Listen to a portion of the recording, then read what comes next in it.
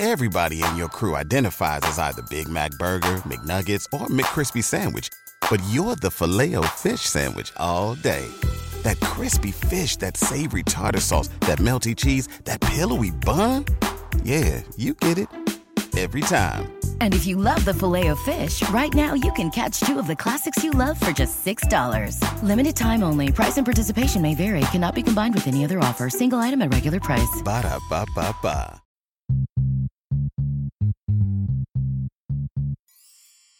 Yo, yo, yo. What's up, everybody? It's your boy, Isaac. And this is your boy, Bryce. And we are Brothers on Tennis. And folks, we have a wonderful interview for you today. We are talking to our guy from the USTA Foundation, someone we've met over the last year and really are just interested in understanding a little bit more about what's going on with the USTA Foundation as well as their deliverables going forward. Bryce, I know we had a great time with Rob when we first met him. I'll let you go ahead and do the intro for the folks out there. Sure. Thanks, Isaac. Yes, people, we have Rob Howland with us today. He is a senior director, head of programs and of social impact for the USTA Foundation. Now, you may be thinking what I was thinking before, which was, well, what's the difference between the USTA and the USTA Foundation? Well, Rob is going to answer that question for us today, as well as give us some insight on some really neat things that they're doing, not only in the Southern California area, but nationwide. So without further ado, we welcome to Brothers on Tennis, Rob Howland. Hey, Rob. Hey, guys. Thank you so much. I don't know that I have a lot to live up to with that intro. But it's nice to talk to you both in this format. Absolutely. Well, hey, Rob, it's great to talk to you as well. Like I said, we had the pleasure of meeting up with you and really just interested in, a little bit of what's going on across the USTA Foundation. So starting off with Bryce's question, what is the difference between the USTA and the USTA Foundation? Yeah, no, that's a really good question. I like to start answering that by saying I think we're the best kept secret that everybody in tennis should know about. Nice. If you think about it, right, the USTA, the United States Tennis Association, it's the governing body for the sport for the United States. It sets the rules. It does a number of things. Its mission is to promote and grow the sport. We are a separate legal entity, a charitable entity. So we are the philanthropic arm for the national governing body of tennis, the USTA. We're a separate legal entity with its own separate mission. And that's one thing and one goal: to bring tennis and education together to change lives.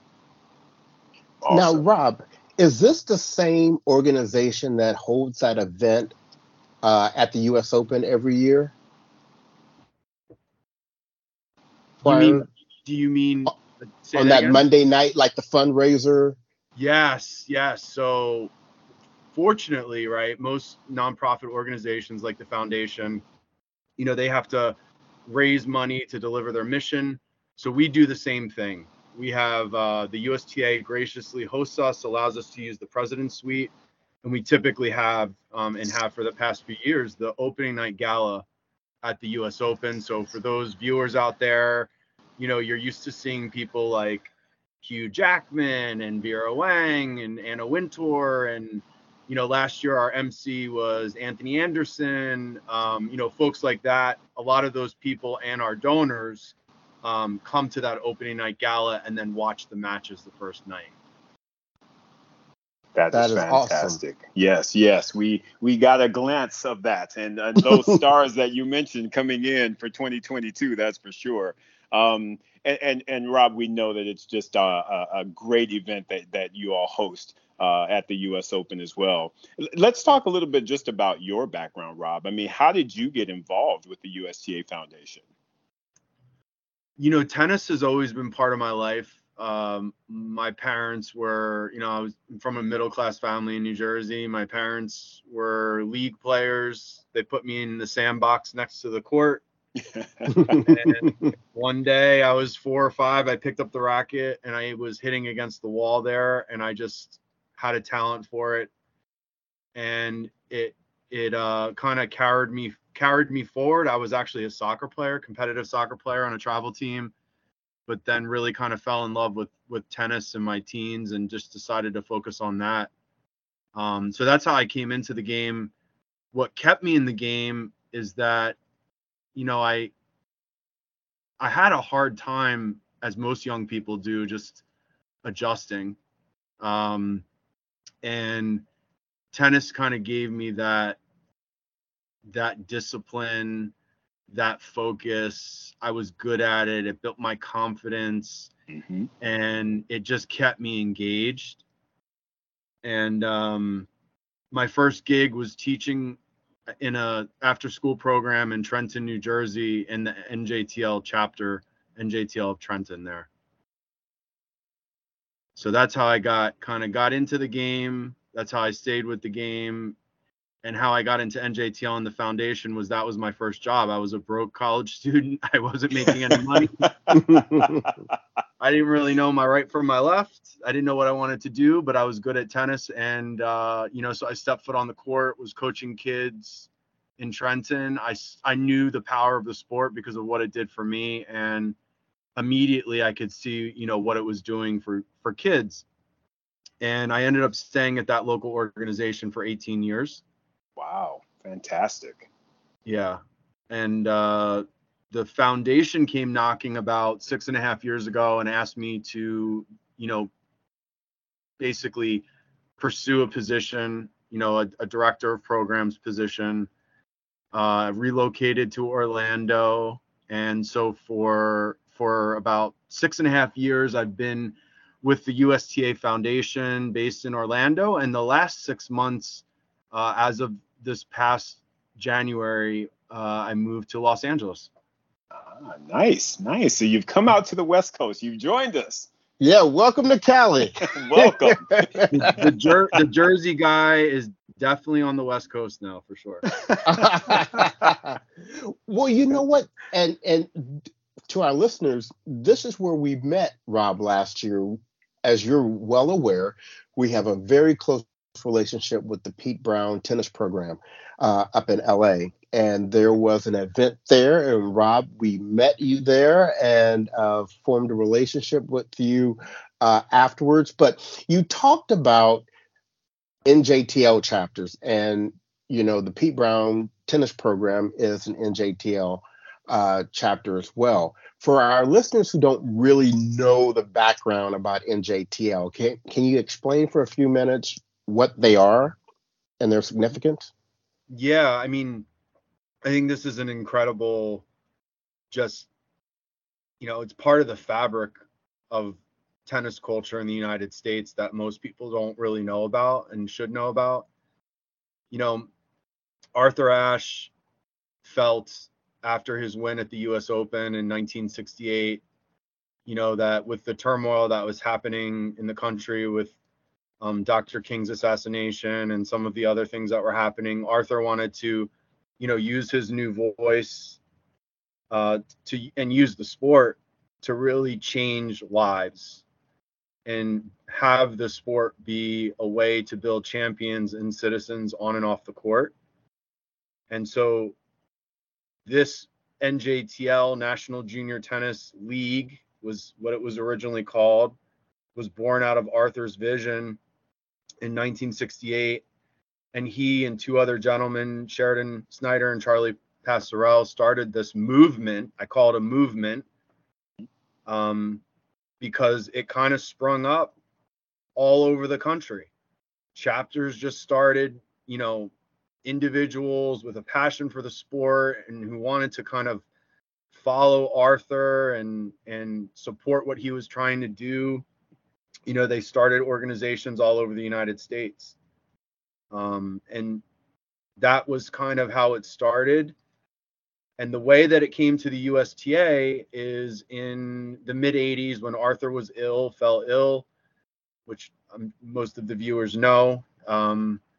He approached the USTA, and a gentleman at the time, his name was Don Conway. He was the CEO of the USTA and a friend of Arthur's.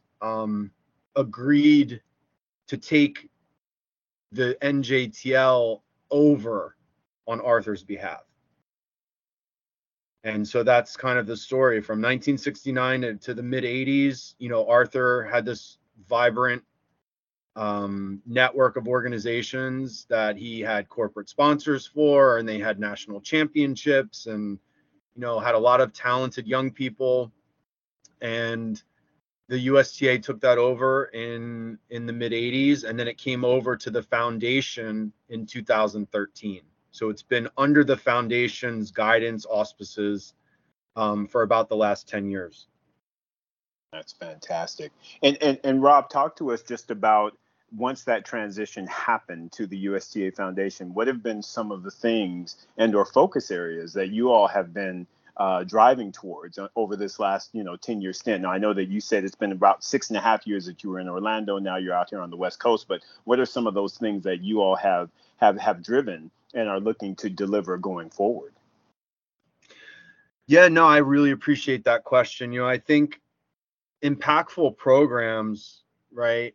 The programs that are being delivered at these chapters are really, they're reliant, or, you know, there's a couple things that really are key. You need to have good leadership of those organizations, right? So we've been investing in the leaders and those organizations for the better part of 10 years. Leadership trainings, executive development, HR related things, technical assistance, right? Because without good leadership of those orgs, it's really hard to kind of deliver and manifest good programs and outcomes. So one, That's right. Investing in leadership.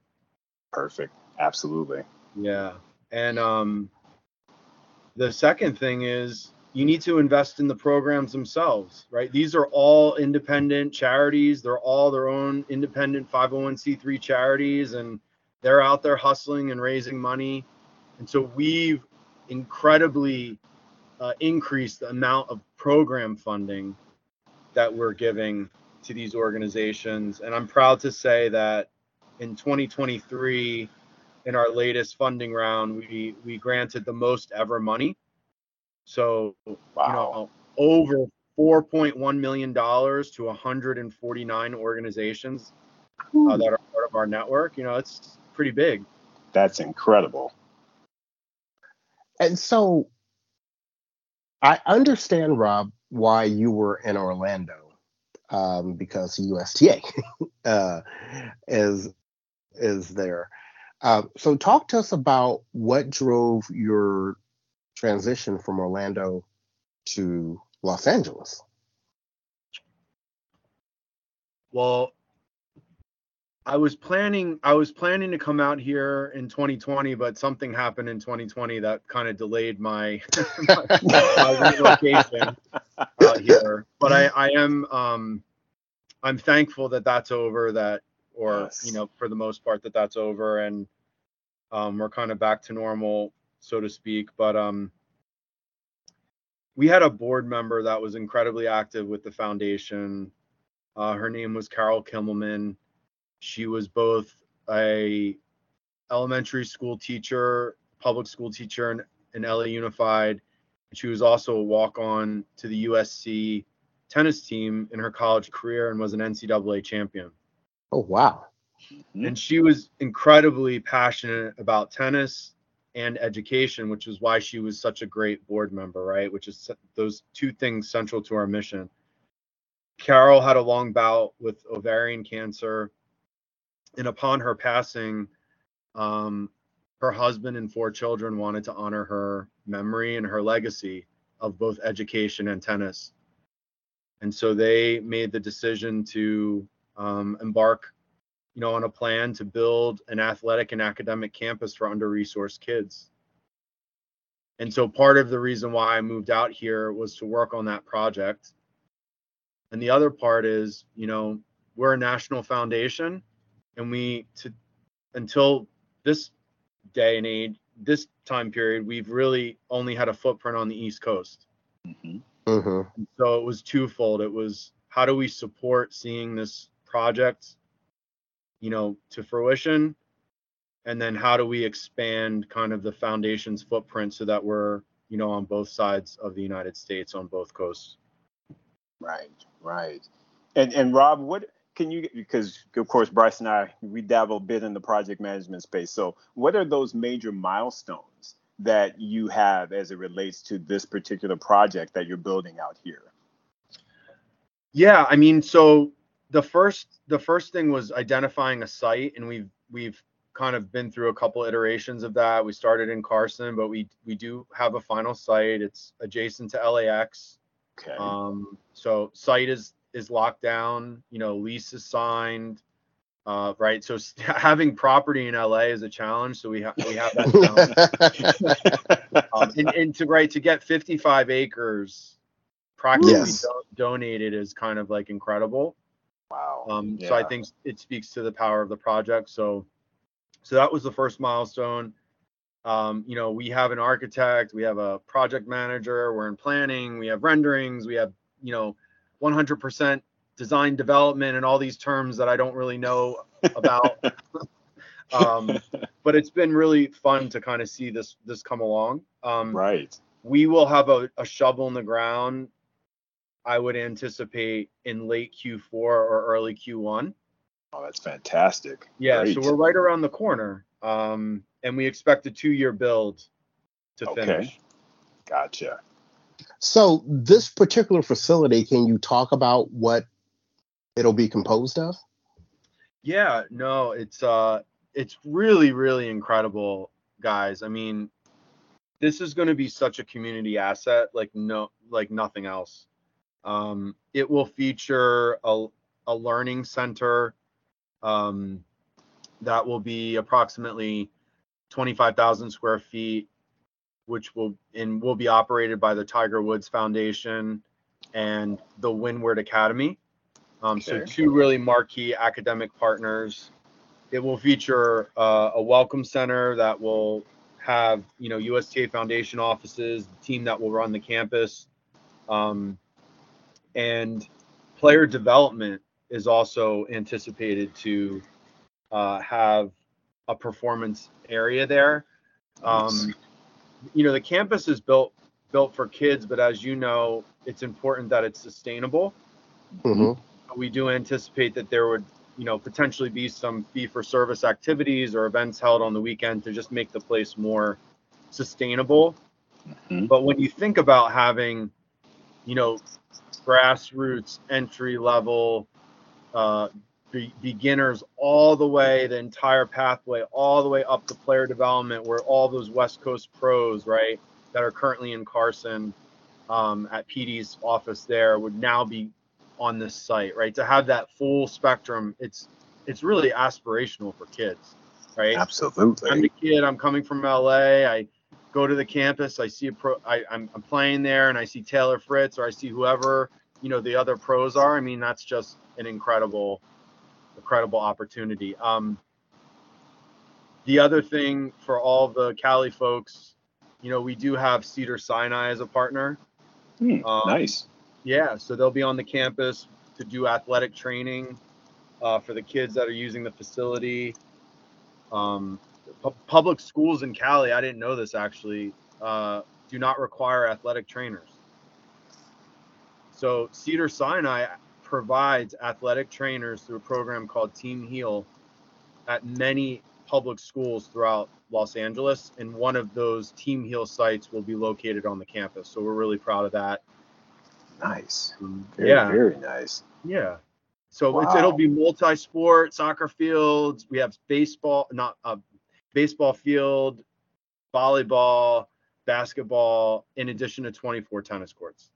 Wow. And Rob, tell me this. Now, understanding that I believe it's 2028 where we'll be hosting the Olympics, do you think that this new development will somehow or another have any part in that particular initiative as far as the Olympics go? I think the 2028 folks are far along with identifying their facility needs, but I do think, we will play a role in some way. I'm just not sure what that role will be. Gotcha. No, that's outstanding. Yeah. Well, let's talk about something we know that you and the foundation are playing a current role with, and that's our good friends at the out there at Harvard Park at the Pete Brown Jr. Tennis Program. We know you have done some good things with them recently. Would you like to talk about that? Yeah, I think it's really important for all the listeners to know that we have such a wonderful group of NJTL chapters in all of Southern California. I mean, when you think of kind of the territory, you have Youth Tennis San Diego stretching all the way down in San Diego. You have 40 Love Foundation in Inglewood. You have Pasadena Tennis, right? There's so many wonderful NJTL chapters, and we have an incredible partnership with USTA Southern California to really help service all of them. But of course, our friends at Pete Brown Junior Tennis Program are doing really good work there at Harvard Park. And so, we're talking today, and I don't know when this will air, but on Thursday, July 20th, we will, dedicate a newly refurbished 8 tennis courts at Harvard Park. It is a community asset. It's for use by Rex and Parks, Pete Brown, and the entire community. So we're really proud about that. And we have a special guest that's scheduled to appear. We have Big Foe. Yes. An appearance for us. Yeah. And so really excited to have Frances join in the dedication and be on court with the kids. But it's a much bigger initiative for all the listeners, right? When you think about it, it's hard to deliver quality programs without quality facilities. Right. And tennis courts are not cheap to maintain. And right. So this dedication will launch a national initiative that the foundation is funding over $3 million over the next 3 years, seeking to renovate over 250 courts in similar communities just like South LA. So that the NJTLs, that are delivering programs, that their kids can have quality courts to play on. That is such an outstanding initiative, Rob. I mean, again, we all know how difficult it is, getting court time, getting young people into the sport of tennis, especially those of color, the availability of courts. I just feel like this is something that really, really will be beneficial across the board moving forward. So what an incredible initiative. Yeah, my hope is we can get more stakeholders involved and put even more money and resources into renovating even more courts. And you know what? To our listeners, we will be at the Harvard Park dedication ceremony. So we'll be providing you some footage from that event. And also, hopefully, we'll get a chance to chat with Big Folk for a minute. So we will definitely bring you that great content. So, Rob, this move for you to California and working on these events, is the move to California going to be like a permanent location for you, or then will you move to another part of the country and kick off another set of projects? The plan for now is to be permanently located on the West Coast. Proud to say we just hired a new full-time team of 5 out here. Nice. So we have an office and a WeWork space very close to Westchester, where the facility will be built. So we've made a short-term and long-term investment. The Powerball is kind of large, so if I win the Powerball, I can't make any promises about where I'll be. But my plan for now is to take advantage of the Cali life, and really I'm excited to bring our sport to more kids across Greater Los Angeles through our chapters and through the initiatives of Lulu's Place, which is what the campus will be called, which was Carol's nickname. Gotcha. Okay, now it makes sense. Okay. Gotcha. Lulu's Place. Love that. Awesome. Well, Rob, anything additional that you want to share? I know that, again, just talking about this program, a lot of you don't know, and Bryce and I, we actually just recorded our Wimbledon wrap-up, and the girls' singles champion, Clairvy Ngannou, actually was a part of this NJTL program, correct, Rob? Yeah, Clairvy trained out of one of our chapters in DC. Metropolitan Tennis and Education Group, and she's also been a long-time recipient of USTA Foundation provides individual player grants, and so we've been funding Clairvy along with many other stakeholders. So we've been supportive of her, and really just proud to see her success. Absolutely. Yes. And Rob, for our listeners that want to either stay up to speed on the progress of your projects or other things that the USTA Foundation, are doing, where can they go? Where should they go for updates and more information? Yeah, so for LA specific, we have a page, USTAfoundation.com/LA, that lists all of our active NJTLs. You can also visit our regular website, but I would say the best source is probably our Instagram. And then for those LinkedIn folks, we have a LinkedIn page, so you can look us up there, follow us there. But I'd say, there's a lot of NJTL alumni out there that might be listening. And if you aren't kind of reconnected with the foundation and what we're doing, we would love to get you involved and engaged in the mission as it is today. So definitely, hit us up on Instagram and, stay connected to what we're doing. And there's always a need for volunteers, right? There's 270 chapters all over the country that reach over 133,000 kids. And this work is not easy. And so anybody that's interested in volunteering, I would encourage you to, reach out to your local NJTL chapter. If you're not sure, you can always email us at njtl@usta.com, and we can make that connection for you. That is fantastic. Good stuff, Rob. Rob, anything else that you would like to share to the listening audience? I just really appreciate the opportunity to spend time with you guys, and I hope this is one of many more conversations that we can continue to have and spread the good word of what this sport can do for so many people, and bring it to more people.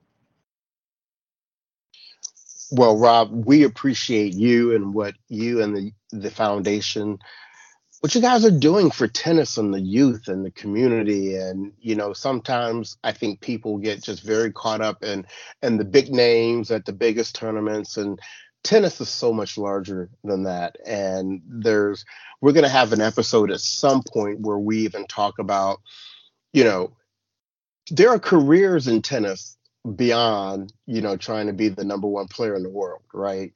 And they serve a great, great purpose. And so we appreciate the work that you're doing and on behalf of all the people that benefit from it. Absolutely. And listen, this doesn't happen just with Rob Howland. We have an entire team that, does all this work. We have a very dedicated board of directors. We have a dedicated USTA national board, right? We have a USTA national staff that is supportive of us. So it's one big family that's trying to move the needle and make a difference. So just want to reiterate that point, and I hope everyone that's listening can be a part of that and Arthur's movement. Great. So, listeners, keep your eyes out for our updates from the Harvard Park dedication ceremony later this week. And like I said, hopefully we'll get an opportunity to chat for a moment with Big Foe. But as Rob stated not too long ago, reach out and get involved if you can. It's hard work, but it is absolutely work that is needed and appreciated by the community. So once again, Rob, thank you so much for coming on to Brothers on Tennis. We look forward to the next time that you're on. And on behalf of the podcast, this has been your boy Bryce. And this is your boy Isaac. And we are Brothers on Tennis. Everyone, take care.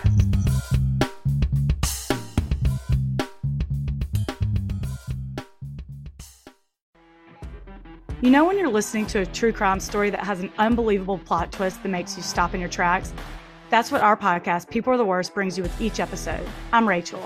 And I'm Rebecca. We're identical twins who love true crime cases that make you say, didn't see that coming, and we hate the people responsible for them. Listen to People Are the Worst now on Apple, Spotify, or wherever you get your podcasts.